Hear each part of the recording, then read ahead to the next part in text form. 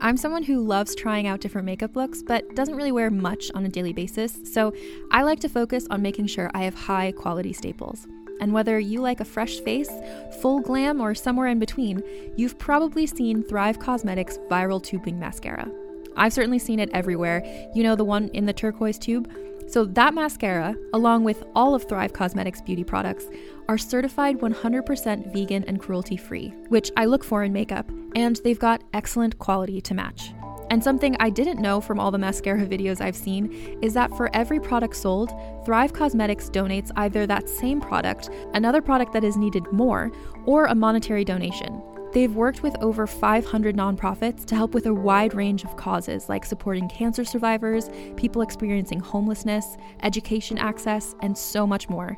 Knowing that makes me feel even better about using their products. And I do enjoy using them. Like I said, I like having high quality staples, and so my favorites are products that are multi-purpose, like the Brilliant Eye Brightener. It comes in a bunch of colors, and I like using them as eyeliner, eyeshadow, and even highlighter. Thrive Cosmetics is luxury beauty that gives back. Right now, you can get an exclusive 20% off your first order at thrivecosmetics.com/thrive. That's Thrive Cosmetics, CAUSEMETICS.com/thrive for 20% off your first order. Another day is here, and you're ready for it. What to wear? Check. Breakfast, lunch, and dinner? Check. Planning for what's next and how to save for it? That's where Bank of America can help.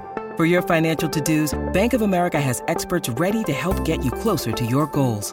Get started at one of our local financial centers or 24/7 in our mobile banking app. Find a location near you at bankofamerica.com/talktous. What would you like the power to do? Mobile banking requires downloading the app and is only available for select devices. Message and data rates may apply. Bank of America N.A., member FDIC. It's time for the Life Writing Podcast with your hosts, authors and screenwriters Stephen Barnes and Tanana Reeve Dew. All about creating the project of your dreams while living a balanced artist life. Be the hero or heroine of your own story. Sponsored by LifeWritingPremium.com. Get ready to write for your life.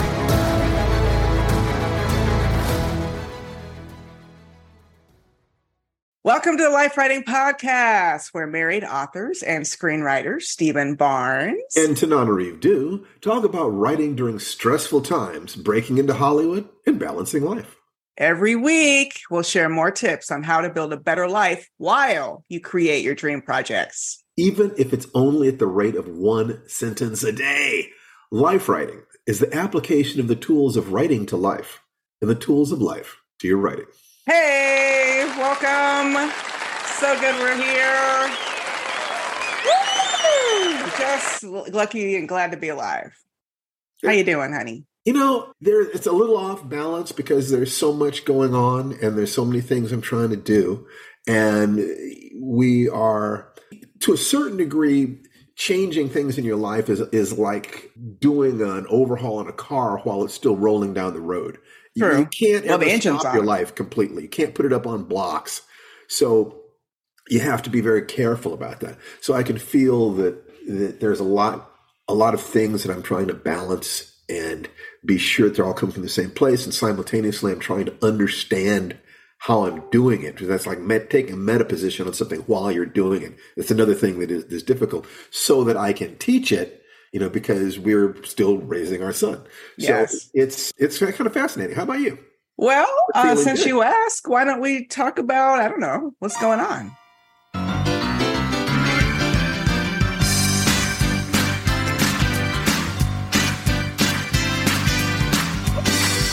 Okay, I just love that thing. I get caught up in the theme song. So we are about to begin our almost week-long family vacation. We put it off till almost the end of the summer. And what great luck. We chose our Long Beach Airbnb the same week tropical storm is rolling in. How about that? Yeah. Timing is exquisite. It's, one can only laugh and embrace it. I mean, yeah, I know. And this, I don't want to make a joke out of this because I'm actually heartbroken about what's happening in Maui. But of course, when we originally talked about a family vacation months ago, that was the destination point. We finally realized it was too expensive. and we wanted to stay closer to home. But had we done that, that would not have been the move either. And so sad about what's happening in Maui. And we can talk to our guest about that because she's part of a fundraiser that I'm actually going to be taking part in to help raise funds for the good people of Maui.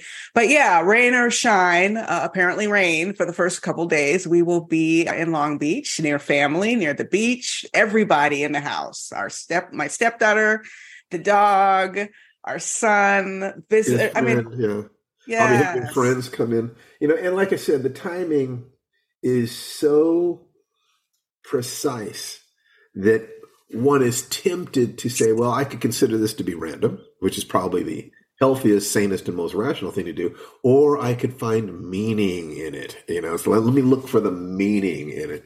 Either way, it's just, all right, how do we roll with this and have the best time that we possibly can?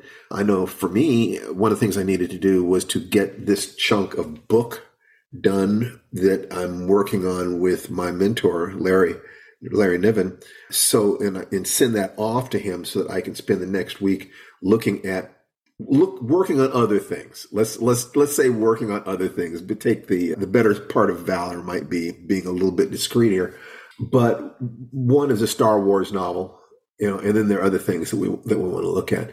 And I need to be sure, it's like set very specific goals for myself. By the time this week is over, I want to have made this much progress. But at the same time, that can't be based on doing more than an hour or two of work a day because it's vacation time. Yeah, I was about to say, listener, you noticed that the first thing that we're talking about on vacation is what we're going to be writing. But I think that speaks to just how much we love writing. Yeah, absolutely. I mean, no vacation would be complete without a change of scenery and being able to just fall into a project. Although I'm not probably going to be working as much on the projects as I thought I would be, honey, because I have a surprise for you. I think today I'm going to be typing the words "the end" on this pass. Excellent. Of our spec script, Bear Creek Law. Excellent. Which I'm so excited about. So that's fantastic, sweetheart. I can't wait. And hopefully I'll have a chance to look at that. But what I promise is that I'll look at the other. No, I know. Project. We got all kinds probably of stuff on here. Paper. One of the things that I've noticed is that projects look different every form you look at them. That on a computer screen, it looks one way. On an iPad, it looks another way. If you look at it on your phone, it looks another way. And if you put it out on paper, it looks another way. And every time you do that, you shift perspective. You get more that low-hanging fruit. You see different things that are easy to fix. And that's all I try to do on any one pass. What's the stuff that's easy to fix? Because if I do that, then I stay ahead of the panic. Yes. I stay ahead of the fear that I can't do this. And if they're notes from, like they're notes from Lucasfilm. I did not read them for about 3 days. Then I read through them once. And now I'm fixing everything that I remember to fix that was in there. I'm not even looking at those notes again until I get to a slightly deeper form. Because if I read something and I remember it, then it's kind of going deep. Yeah. And I will give them as many of the things they ask for as I possibly can. But it makes me feel a little bit sick to look at notes. I get it. Yeah, I mean, it always does. It just does. So will I look at those? When will I look at those notes again? Probably after we get back. Yeah, I'll look at the notes again. Looking at notes is not a vacation activity. I'll just say that much. It's not a vacation activity. My stomach is doing, that's not right fun. now, just thinking about it. And that's just the little kid part of me that wants to believe that, what's closest to my heart and what I spontaneously offer the world will be loved for its own, its own sake. And it will. Well, no, it has to be massage, and that's where the adult part of our personality has to be prepared to comfort the child part of the person. It's okay, I love you, you are beautiful, but these men can write the big checks, so do what they ask. Then the muse can be steered in whichever direction is necessary to get that check sometime. So I'm just super excited about our guest. Can I introduce our guest? Is there anything else we need to talk about? You're probably going to have to take lead on this one too, because you guys obviously have the bond. We met and we hung out and we had a writer's session together. I don't know. Let me Leigh Bardugo. You all know. as the #1 New York Times bestselling author of Ninth House, which, oh my gosh, I was reading with bated breath from the opening pages. I was like, oh no, she is not going to go there. And yes, she did go there. The creator of the Grishaverse, now a Netflix original series, which spans the Shadow and Bone trilogy, the Six of Crows duology, the King of Scars duology. My goodness. I'm telling you, her short fiction has appeared in multiple anthologies, including the Best American Science Fiction and Fantasy. She lives in Los Angeles, thank goodness. That means we can get together in person. And of course, her sequel to Ninth House is called Hellbent, which I am reading, but I have to confess, I had to give Alex a little bit of a break because I like the idea that she's on a little bit of a vacation before we jump back into the story. But welcome to the podcast, everybody. Leigh Bardugo!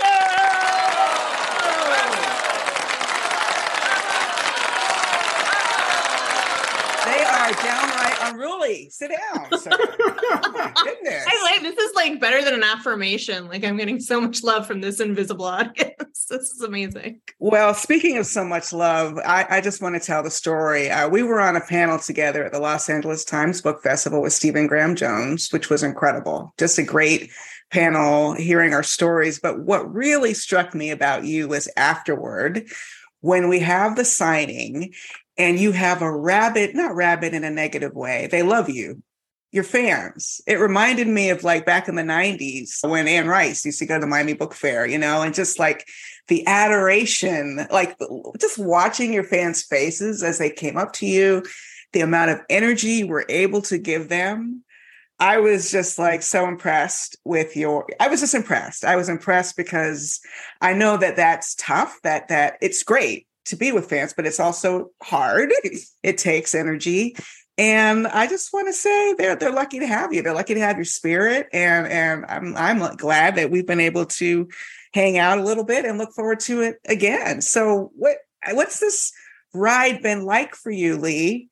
To the fame part. That's the thing. First of all, I have to say, I sometimes feel like panels give me I remember I got introduced to Jean Luen Yang's work because I was moderating a panel with him. So I went and read a bunch of his stuff and then became a super fan. And because we were on this panel together, I tried to get familiar with your work. And I was like, oh, dang, like I've really been missing out. So that felt amazing. And then it's always a pleasure to then meet the person and have them be wonderful. So it felt like a very felicitous panel to me. And yeah, it's been a weird ride, but I guess my attitude whenever I'm signing is just I have been to signings where I felt like the person was checked out a little bit, maybe because they were having a hard day or they were tired or they had, their flight was delayed or whatever it was.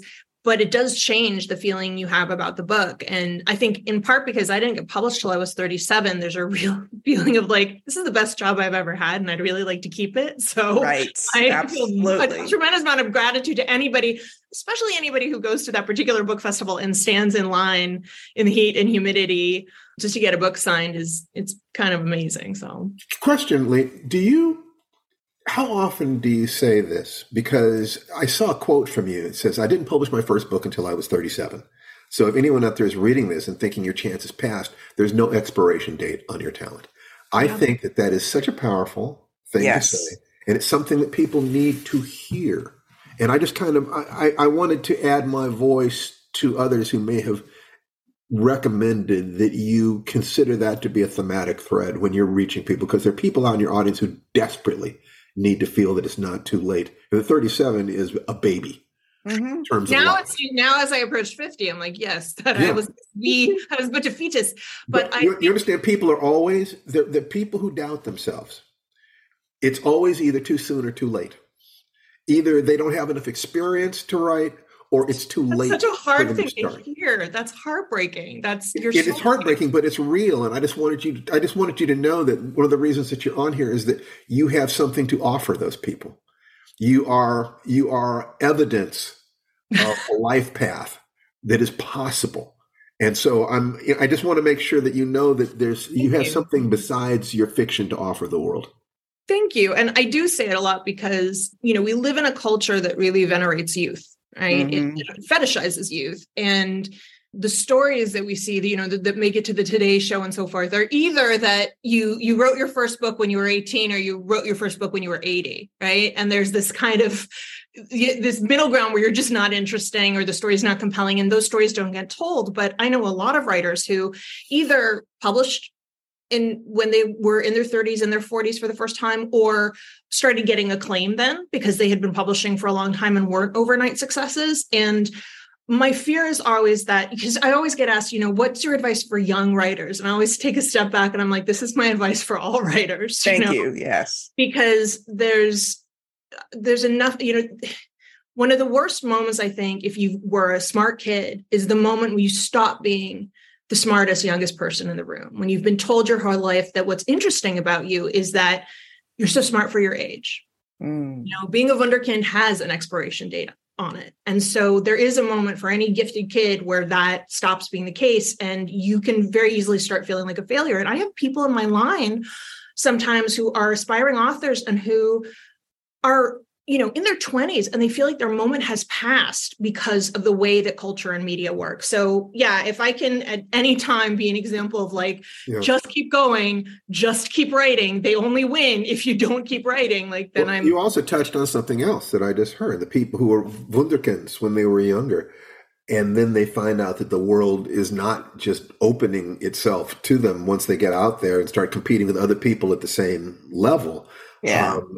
There are people who actually take the position that intelligence is a disadvantage in life because their intelligence did not get them everything they hallucinated that it would when they were younger. They never developed the emotional strength. They never developed a belief in themselves. They have a belief in the quality of their thought. So my attitude is that intelligence is problem solving, but wisdom is solving the right problems. So what you want to look at is, have you been, one of the problems to solve, and this ties into something else that you said, what is the path to a happy life?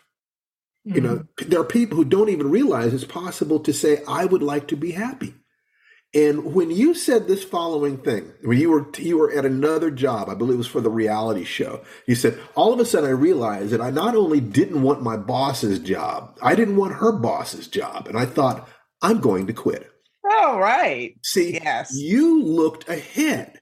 You were asking the question, what is actually going to fulfill me? What would actually make me happy? And you realized you were not on that path. So you made a change. Would you talk to us about that? Because people need to know that they can change. Yeah. I mean, look, this is something that I always feel like I wish more, and we can talk about this, like the way that people exploit an underdog narrative and that people are often not transparent about sort of where they were in life or what support they got in life and so forth. But for instance, I always knew that if things really went to hell, my mom owned her own home. I could go when I got divorced. I moved in with my mom. I had no money in my bank account, but I had a place to go write my sequel. There was, and so I had that. And I think my life and my publishing career would have been very different had I not. But I can tell you I was working at an ad firm. It was my first job out of college. I had submitted at least, 40 to 50 resumes and gotten one bite. And I had gotten this job and it was terrible. It was a horrible, horrible job. And I was very frightened that that's what the rest of my life was going to look like. And I ended up quitting and I was a temp for probably about the next 6 months. And, honestly made more money as a temp than I did as a low-level ad executive. And then my friend got me a gig in an unpaid internship for The Advocate in New Haven. And I went and slept on her couch, actually her futon, and did that and got to write. And then eventually, because I had an ethical boss, he said, I can't in good conscience keep you on as an intern. Do you want to be a freelancer? So, but I was able to live with my friend basically rent free. I paid for utilities, but that wouldn't have been possible without that support too. Yes. So, I was able to sort of try things on. And I think the important thing that I take away from that is, yes, I made that decision, but then it took me a solid decade to then get to the place I wanted to be. I had wanted to be an author since I was a kid, but I had no idea how to do it. And when you spoke on, that intelligence is problem solving and wisdom was identifying the problem that needs to be solved. When I was I was very much that kid who had almost no life skills. I tested well. I looked great on paper, and I didn't know how to fail. I didn't know how to get better at something incrementally. I had spent most of my academic career cramming for things and writing the paper before they were due and getting away with it. And you cannot do that in life. And you sure as shit, you certainly cannot do that in a novel. You can't write a novel overnight. I've tried. It doesn't work. So for me, learning how to be that person who could actually write a novel and who could experience the discomfort of writing a novel and sit with the feeling of it not being fun all of the time was so vital to me. But it took me a long time to get there and a lot of not great jobs to get there. Are you ready to shop? Rakuten's Big Give Week is back. Get 15% back at hundreds of stores, and it's all happening this week, May 6th to May 13th. It's the perfect time to shop for everything on your list for spring and summer, like clothing, outdoor gear, and travel. I know I'm using this week to stock up on some warmer weather essentials at Ray-Ban and Ulta, and I love that Rakuten even helps me save on travel at sites like Hotels.com. Rakuten really is the best way to shop, and you can save even more by stacking cash back on top of deals. Plus, during Big Give Week, that cash back is bigger than ever. With Rakuten, membership is free, and when you sign up and shop today, you get an extra 10% cash back boost. That's an extra 10% cash back on top of the 15% cash back. You won't see higher cash back rates than these. Go to Rakuten.com or download the Rakuten app. Rakuten. Shoppers get it.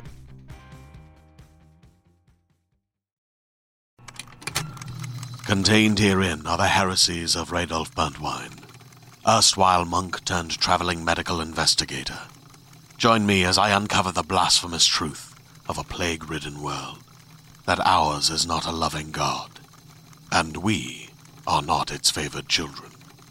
The heresies of Radolf Burntwine, coming January 2nd, wherever podcasts are available. The part of it not being fun is a whole sermon. And also that period when you're trying to scrape together your little bit of finances, you're trying to make your way out in the world, but you also want to write fiction. And that's where a lot of aspiring writers fall off, because it is hard to find the time to write, the commitment to write. How did you structure your life so that you were in this rat race, but you were also making time for your fiction? So early on, I didn't know what I was doing. I was just blundering through everything. Basically, I was moving from job to job and from city to city. And a moment came, I hate to darkest hour this stuff, but it was very much like I was in a terrible and not safe relationship. I was working in makeup and special effects, which I had sort of, when my dad passed, I kind of threw all logic and away and just switched career. Like I was working in a perfectly reasonable job writing movie trailers, which actually had like a future where I had a nice boss who wanted me to move up and so forth. And I was like, I can't sit and look at my computer all day anymore. Like my grief is I can't be in my head. I hate my head right now. So I have to get out of it. And in that way, moving to makeup and special effects was very helpful. But what I didn't realize at the time was it was also going to let that muscle, like that creative muscle, rest during the day, so that when I came home, even though I was very tired and I had been on my feet and talking to people all day, I still had the energy to tell the story that I wanted to tell. And I made sure every night you don't sit down and put on the TV. You don't get like as tired as you are and I would just say, actually, I was following Jane Espenson on Twitter and she would do these writing sprints. And I'm like 15 minutes. When you said, even if it's a sentence every day, 15 minutes, that's 15 minutes I spent doing that and not watching So You Think You Can Dance. So that's a win, and just taking those little wins. And I remember the pleasure of stacking up those pages every day and thinking, okay, like, look at and now I print something out and I'm like, oh my God, I've got to edit this whole thing. But like that at that time felt like these little victories every moment. And carving those 15 minutes, that half hour out. And the one thing that I did and that I try to tell everybody to do when they have constrained time is when you leave off, just have a question in your mind for the next day. Know where you're headed, because your subconscious is this incredible tool that is going to be working on it even when you don't realize you're working on it. When you're asleep. Yes. You can ask yourself a question before you go to sleep. And when you wake up in the morning, kind of just lounge around in bed a little bit in the hypnagogic state, that state between being awake and asleep, and ask your mind, oh, do you have any thoughts about what I asked you last night? It's astounding how regularly your unconscious will give you something you never dreamed of. It's just like, yeah, it's there. Yeah. But you have to pose the question. You have to ask the question, and then you have to switch over to doing something else altogether, relaxing, sleeping, to allow the ego, the part of you that doesn't feel like you're smart enough to do it, to rest. Yeah. And let your wisdom flow through. That definitely, I feel fortunate in that I think that having that direction, it allows you to keep momentum. Yeah. It allows you to build your confidence, because then you're actually moving through the story instead of wasting half of those minutes thinking about what's supposed to come next or what the next thing is. And I think too, I would talk to myself a lot, which I still do. And for me is a super, I've always been a verbal person who works things out by talking them out with friends, talking them out with my partner. Like, that is the way that I problem solve. And so when I was on the way to set, or if I had the day off and I could go walk to coffee, I would pretend, this is sort of embarrassing, but I'm gonna tell you anyway, I would pretend I was talking to an editor that I didn't have. Wow. And she would be saying to me, okay, what are you tackling today? What are you freaked out about? And I would talk it out and be like, this and this. And I was essentially giving myself advice and also just verbalizing these things that otherwise are up here and can create this kind of paralysis where you sit down and you're carrying all of that, as opposed to, all right, now I have a plan. Now I'm moving forward. I love that. And absolutely. I want to go back to this. I still have my father, but I did lose my mother about 10 years ago. And there was an interesting relationship between grief and my writing journey then. And I'm wondering if you saw ways that grief was clarifying in terms of your creative process. Was it a place to escape to go to your writing? I do think that when I finally dug into the book that would become Shadow and Bone, my first novel, I was absolutely escaping into it. And I'm always a little nervous about talking about this because, it's dangerous to think of writing as therapy. Writing is not therapy. Therapy is what we need because we're writers, but therapy is therapy and writing is writing. And that said, there's no question that sort of two things were happening for me. One, I was able to escape into a world where, when I talk about the appeal of a young adult, I always talk about, I know so many adults, fully grown adults, over 18 adults who feel that they have something in them that hasn't been recognized or tapped into, who are waiting for the magical mentor to say, you're special, you're capable, who are waiting for that, it's that Babette's Feast line, just give me a chance to do my best. And so I feel like that was all being poured into this, pretty classic chosen one narrative. But then at the same time, I was reminding myself that I was good at things. I was with a partner who was determined to convince me that I kind of wasn't good at anything. And you hear it enough and you start to believe it. And that, again, it's difficult to talk about those things because I had always conceived of myself as a smart, independent lady. But, question that happens. Usually when people talk about the difference between therapy, which I think everybody should go to, and just one of the, I have nothing but respect for it, but that you could use it as kind of a general check-in. It's like going to the doctor and kind of saying, look at the system. How am I doing? Or it could be because you have a specific issue that you want to work on. But most of the time, if you take care of something that's like a broken bone, and we all get banged up as we move through life, so there's no finger pointing here. I've certainly needed that. But I think most of the time, what we need is more like a coach, somebody who, the bones aren't broken, the muscles need to be developed or coordinated, emotionally. So you've said several times that you were with a partner who was more than unsupportive, who was actually tearing you down. And this sounds to me like the kind of thing that some people would work out in their writing by writing stories about damaging relationships. And other people would say, no, I'm going to go to an expert, somebody who's going to look at me from the outside and try to identify the part of me that chose this bozo. What in the world was that part of me thinking and trying to do? I mean, I'm gonna bring some realness here. Bring the realness. And again, this is shit I have not talked about in another interview. So I'm like, but I was in therapy at the time. Yes. I wasn't with the right therapist. Like, yes. And I think that's so important. Like, I think there's such a hump, right, to get people to pursue therapy. They talk about it. Yes. And I say this as somebody who's done the same thing. I got to do it. I got to do it. It's like going to the dentist, right? You're like, I got to do it. And then you finally do it. You're like, why did I wait so long to do this? I guess nobody says that when they go to the dentist, but you know what I mean? Yes. And and then once you've gotten over that hump, if you don't click, or if you don't feel you're on the right path, it can be very hard to then say, no, I'm going to go someplace else. And as I've gotten older now, in every area of my life, I feel more comfortable checking in with myself and saying, this isn't working for me, or there's something in my gut that's telling me, and I am going to listen to that as opposed to arguing myself out of it. Mm-hmm. I was younger. I don't think I had that sense. And I think the danger is you're under someone's care. And so you think, I'm doing everything right. Surely if this was all as wrong and as awful as I thought it was, I would have guidance. I would be getting different guidance from this person. And I've always been hesitant to talk about that because I don't want to dissuade people from therapy because I believe in it very firmly. And when I finally got with the right therapist, I unlocked a lot of stuff and was able to move forward. And now I have a wonderful, kind, supportive, loving partner who I couldn't wish for a better human in my life. And that's partially the result of going through something, learning what you don't want, learning why you made those choices, and then making different choices. Yes, all of that. Beautifully put. And in some ways, the right therapist-client relationship reminds me of an agent-client relationship. Yes. An agent can change your life. Yes. Or an agent can do literally nothing for you. And it really depends on that right teaming. It's damage to people's careers too. Like you have to find the right person. You have to find the person who gets you and then who's going to fight for you. You're looking for like a magical combination of like emotional coach and warrior and diplomat. Like that's hard to come by.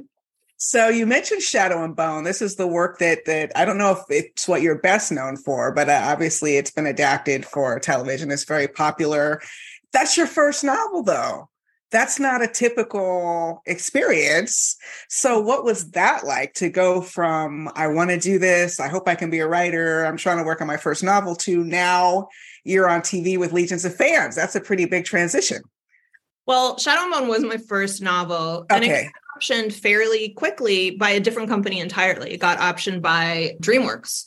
But I knew at the time that was a long shot. Do you know what I mean? Because I grew up here. Like I didn't have any illusion. I knew how expensive it would be to make. I also knew that the book was successful, but not like, I knew what big success looked like, and I knew what it might take. So the executive who brought that in then left the company. And so the project languished. This is tale as old as time. Yes. And those rights languished for a long time. And then and Netflix had expressed interest very early on when those rights were still at DreamWorks, before Netflix was the power that they are now.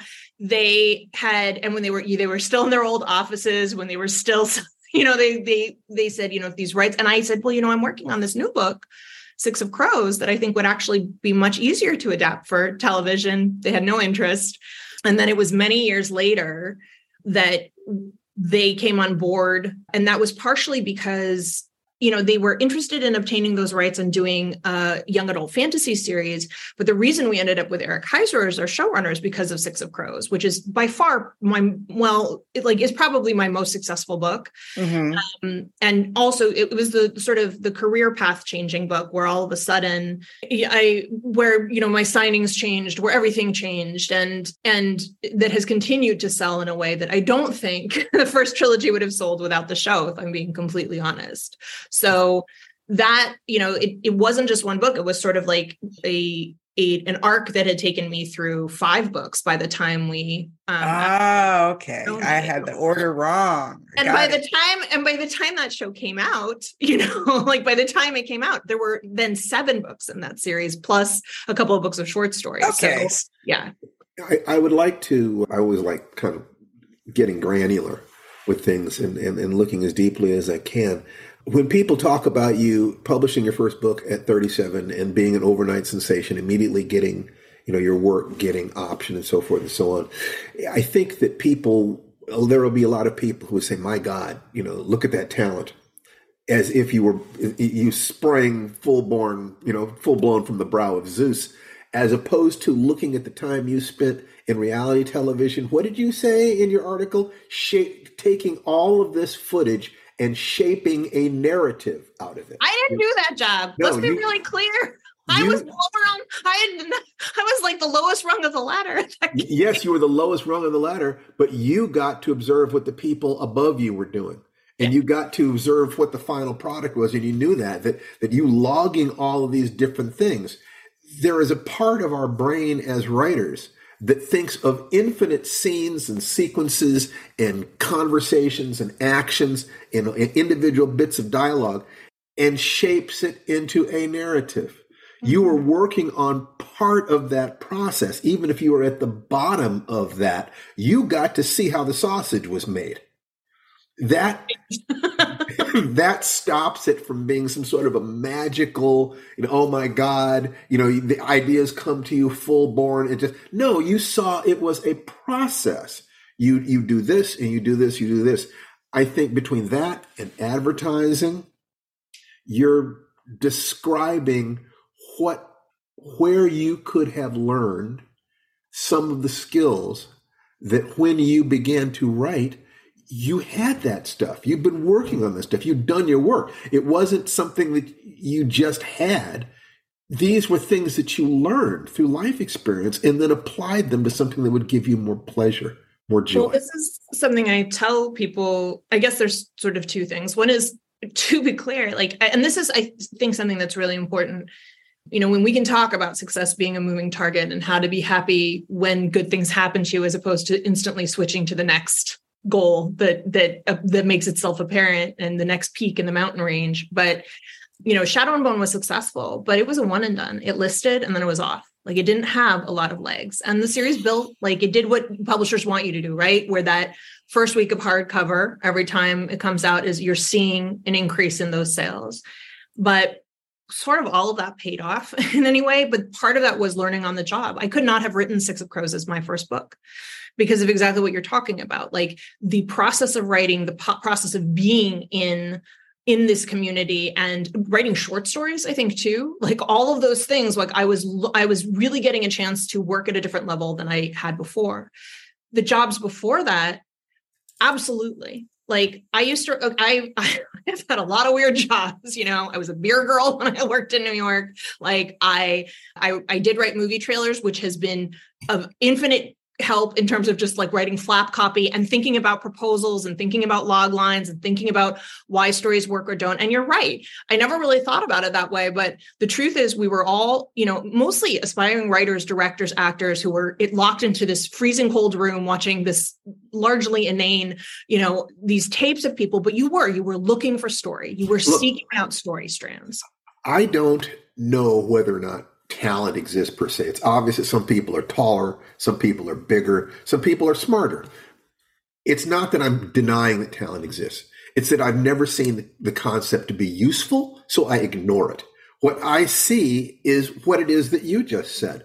People who follow their passions. They try to survive. They do things. They learn things. They're constantly looking for ways to put this together to increase the amount of joy in their lives. You talked about moving from one project to another can be dangerous if you don't stop and celebrate your victories. I think was that the implication? I don't want to put words in your mouth.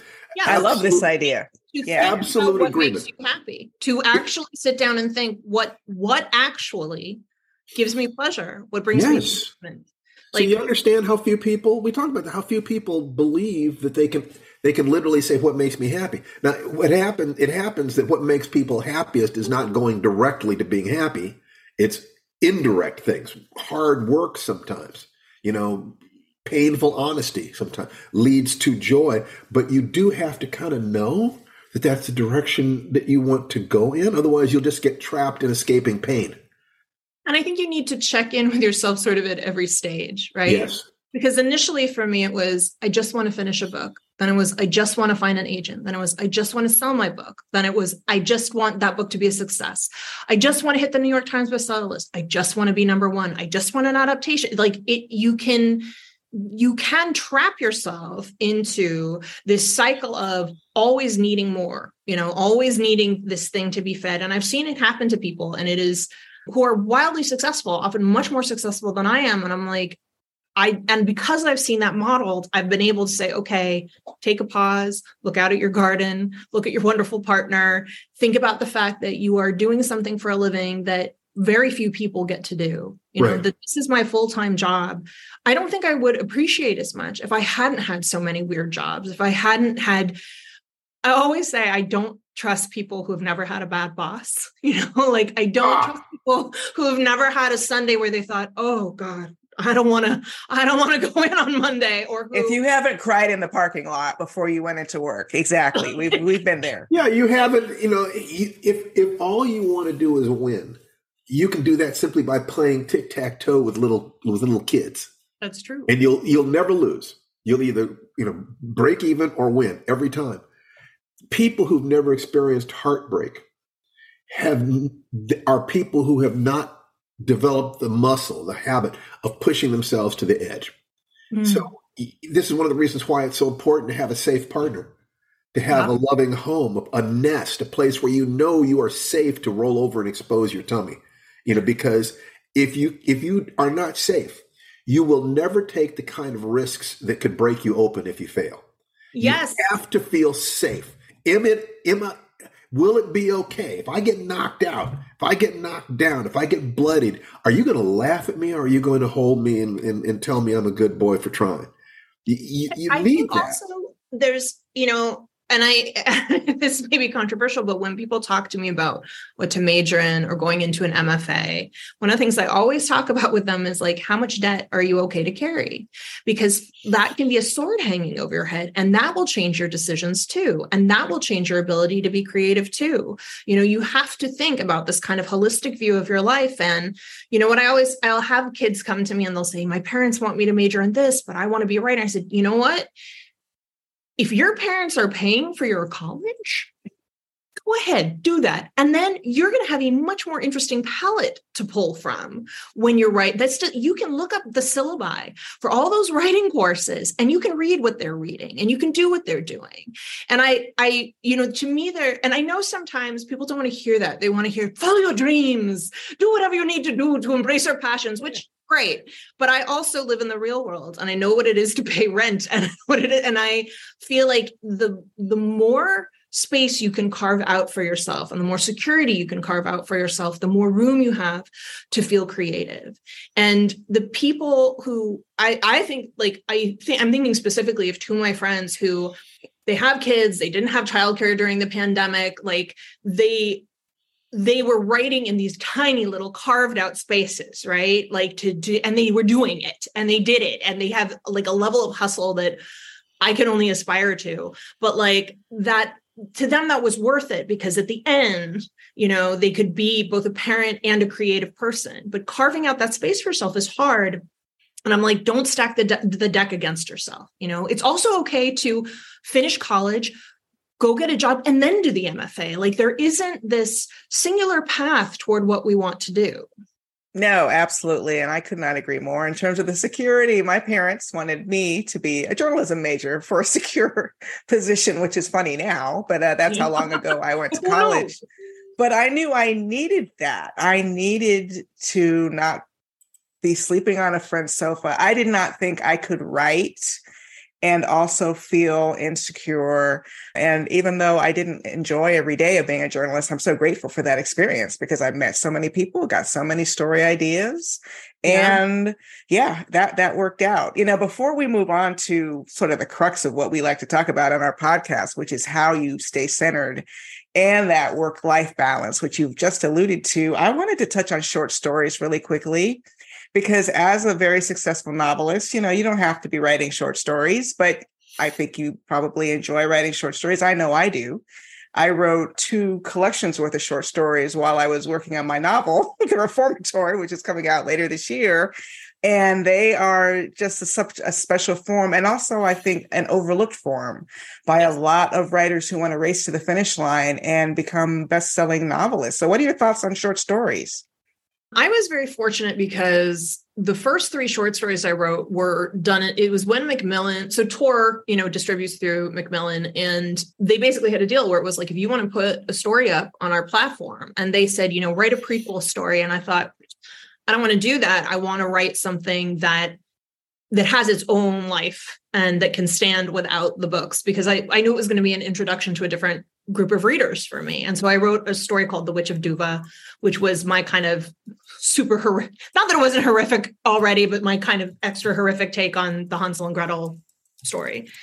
And then, what I learned was that my writing, especially at a sentence level, improved so much when I was dealing with these small things, these little stories. And unlike my novels, I don't outline my short stories. Like I usually start with an opening line and I tell myself the story in the bathtub, and then I get out of the tub and I write down what I remember, and then I go from there. But for me, I think being able to focus on a small thing where there isn't room to futz around really helped to sharpen the way that I write, and also the way I think about how story functions. And you're right. I think it is an overlooked form because it's almost like an experimental ground where you can try a lot of different things without having committed, 2 or 3 years of your life to something. I will say too, though, and having read your short stories in The Wishing Pool, I think that not everybody can do that. I think it is actually in the same way that not everybody can write a picture book or be a poet. Like that is like if I were pointing people, I'd point them to you, I'd point them to Kelly Link, like people who do things with a form that take you on an emotional journey in a very short period of time. Like that is really powerful. And I think there's a power in them that doesn't always exist in a novel. Like it's like a jab, right? Like novel might work you over, but this is going to be the short, swift kick or the swift jab to the jaw you didn't see coming. And that for me is, as a reader, thrilling. And as a writer, I think more challenging in some ways than a novel. I've always thought that probably word for word, short stories are going to be more challenging than novels. Yeah. Because it's like sprinting as opposed to a marathon. You put more energy per second into a sprint. So it's more intense, but the core skills are the same. It's an application of those skills. So the people who would try to say that short story writing is completely different than, they're exaggerating. I think that the same skills repeat themselves in sort of a fractal fashion between larger and smaller. The economy demanded of short stories in terms of introducing a character, making you give a damn about that character, then putting your character through something that has more than that. It isn't just choreography, and then giving you a satisfying ending, right? Like the endings of short stories, you don't get all this runway and lead up and I'm going to bring all the plots together. You have that economy, I think, is a challenge. And I think that absolutely then translates to bringing that economy to the novel so that there's less filler, so that every moment feels vital. And I like that. And I think there's almost without getting too woo-woo, for me, when I'm working on a short story and it's really working, there's almost like a trance state to it that is kind of like when you fall into a particular chapter or a particular moment or particular bit of backstory. And that pleasure is, I think, very keen and is sort of what I, as a writer, that is often there's, it's that, I don't remember if it's Wordsworth or Longfellow who was like, the joy is not in writing, it's in having written. And a lot of the time that's true, right? But there are those times when you fall in and you enter that state, and then it's less about what you're producing than the fact that you weren't entirely conscious of it, where it's taking you along, where you're in the scene, where the story is flowing in front of you, unspooling, and you're just trying to keep up with it. Those are the moments that I think when we think about the pleasure, or at least for me, when I think of the pleasure of writing, that's what I think of. Question for you. Beautiful. You sound like somebody who's constantly pushing themselves to, constantly trying to explore your edge, trying to see where you can go and what you can do and how many things you can do, which means that inevitably you're hitting stress. You're hitting fear, you're hitting self-doubt. So the question I would have is when you go into the place that some people find as the door to depression or fear or writer's block or whatever, how do you stay on the horse? How do you stay balanced? How do you preserve life? How do you find joy in life and simultaneously seek the highest level of performance?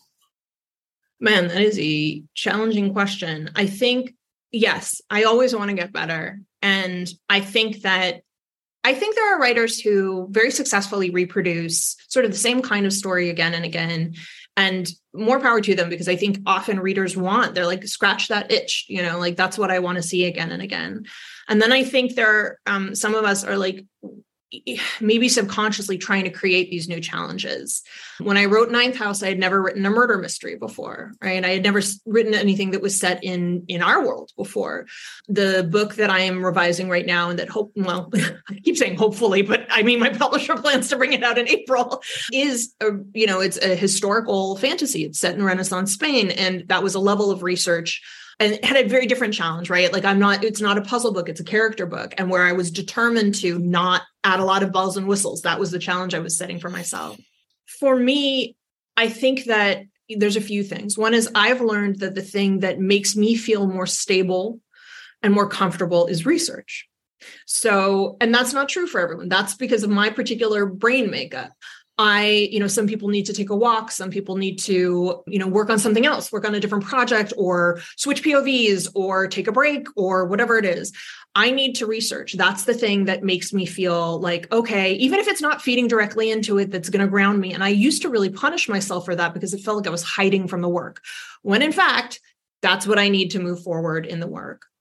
Emotionally, the more you do this, I think the more I believe like that I recognize those moments of insecurity as part of the process. And the thing that I try to encourage newer writers to think about is that when we don't see this in culture. We don't see people struggling with art really in culture. We'll see somebody, everything goes to montage, right? Somebody's working on something, montage, magically, you have a thing at the end, you type the end, hooray. Right. And great. But unfortunately, I think also when we're young, we have this confidence, we have this arrogance that everything we write is brilliant, it's genius. Like you said, the child side, the frosted mini wheat side of all of this, right? Like it's fun, it's pleasurable. And so we get an idea in our head that if we're struggling, something is wrong. This is a sign that we're getting it wrong, that we're on the wrong path, that the idea isn't good enough, that we're not good enough. And to remind yourself to the best of your ability that when you hit those moments where you feel like you're failing, when you're in the hard days, those are actually signposts saying you're trying to do something bigger and better than you've ever done before. Of course, it's going to feel shitty. Of course, you're going to feel like you're failing because it's new and it's scary.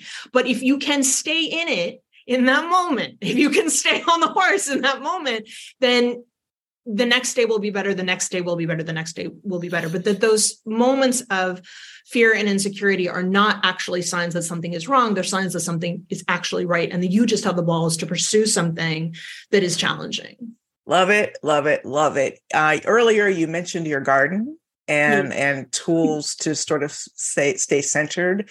Do you have any tools that you've either learned to embrace or hope to embrace that help you stay centered, that are physical, whether it's walking, your garden, that you can suggest? Well, look, I cannot really walk very well anymore because of my disability, but when I could, yes, walking was super helpful. Even like taking a shower, like those negative ions definitely do their work. Like anything you can do to kind of break up the physicality of something. Having a garden is just one of the best things that ever happened to me. We were in an apartment for most of the pandemic. So one of the things we wanted was outdoor space, and having this little garden and what's interesting is, so I have the garden in the back. And then I have 2 beds in the front. They're 2 raised beds, and they're my experiment beds, right? And shit goes wrong there all the time. Things die, things mutate. All my tomatoes look weird, but they're a good reminder to me that like you are allowed to have space where you experiment and where you don't get it right. And that's okay. I'm not a good cook. I've never been a good cook. I was raised on frozen food, so cooking for me and baking are actually super stress relievers because I cannot focus on anything else. I don't have the language for it. And so it's like, I am in that recipe and then trying to do the thing, and the results again and not having the instincts and experience. You're measuring that teaspoon exactly right. Exactly where I'm like, oh, it's got to be just right. I don't know. Is it a mince or a chop? I don't know what I'm doing, but that is for me. And then there's something at the end, and the thing is usually not perfect. It's often, and is occasionally like a sitcom level disaster, but like that also is something that, unlike a novel, can't be tuned. And it is what it is, and you serve it, you don't. And also the beautiful thing is, even if the cake isn't right, you put a cake in front of somebody, they're going to be happy. I know I would be. So there you go, right there. How about, do you have any meditation practice, journaling, cuddling, and talking about your day, rituals of life that help you to cope? I pray and meditate every morning and every night. Excellent. And I sit in gratitude for what I have. And Excellent. That is something that I don't break from ever, or try not to. My husband and I have a fairly regular routine, which I really thrive on. And I think something I also realized was that being able to go for a drive or go to a movie or all those things, a lot of the things we couldn't do in pandemic times and travel, those things I've realized how vital they are to me. Going on a writing retreat, I've been very lucky to hook up with a group of friends and we retreat together once or twice a year. And that is super valuable to me. And I think having a community of people who I can go to and say, can you do a read for me? And who I am. And I love reading people's work and CPing it. Like, I think it keeps me sharp, and it's always easier to see the problems in somebody else's work than in your own, and that then makes me feel capable. Like, oh, I know a thing. So that too is a big part of my life. But I think the one thing I would say is, there's a lot of talk now about work-life balance. And the way I think about it is almost not in a single moment or single week, a single year. That work-life balance, I think, exists over the course of a career. And, there were 3 years of my life when I did nothing but work. And I didn't date. I barely saw my friends unless they were coming over to work. I had my head down and I was just pushing.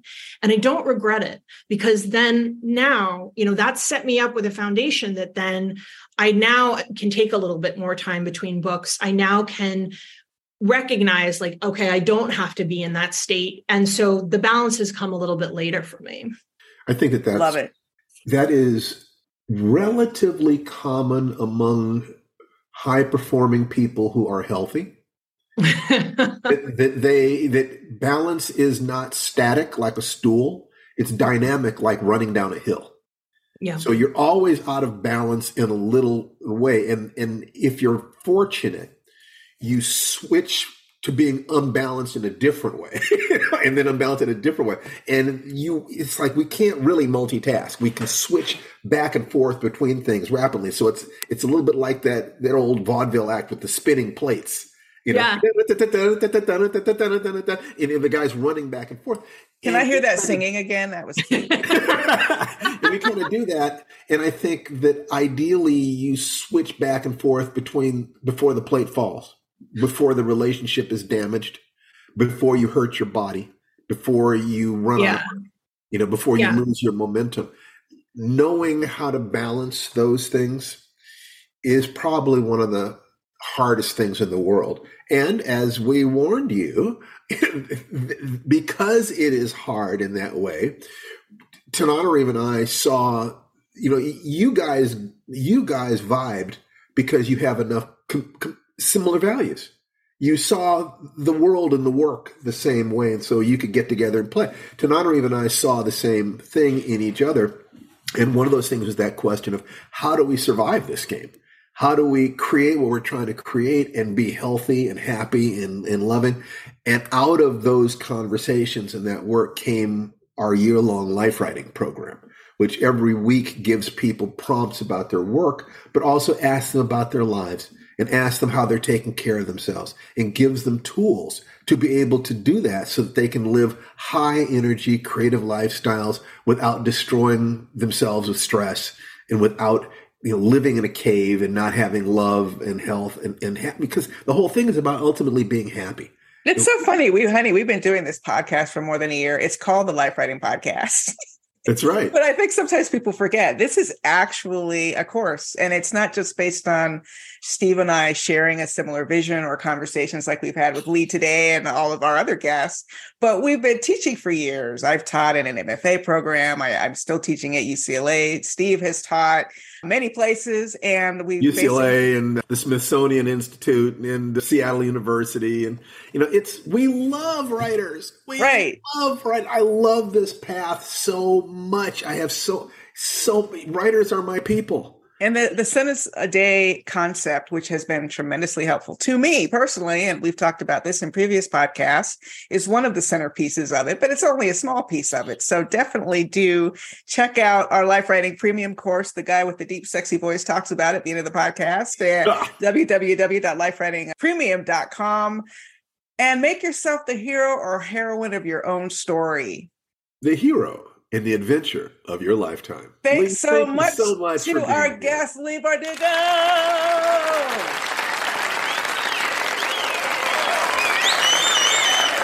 Leigh, are there any links? Where can people find you? How can your fans keep in touch with you? You can find me at leighbardugo.com. And the only social I'm really good about keeping up on is my Instagram, which is L Bardugo, just the initial L Bardugo. And yeah, I have a newsletter too, which you can subscribe to on my website. But yeah, please come see me and come out in April when I have this new book out that I'm not allowed to talk about yet. Yay. Okay, Yay. Thanks a lot. All right, everybody. Bye-bye. Bye. You've been listening to the Life Writing Podcast. Join us next time for more conversations about creating the project of your dreams. For more information, go to lifewritingpremium.com and get ready to write for your life.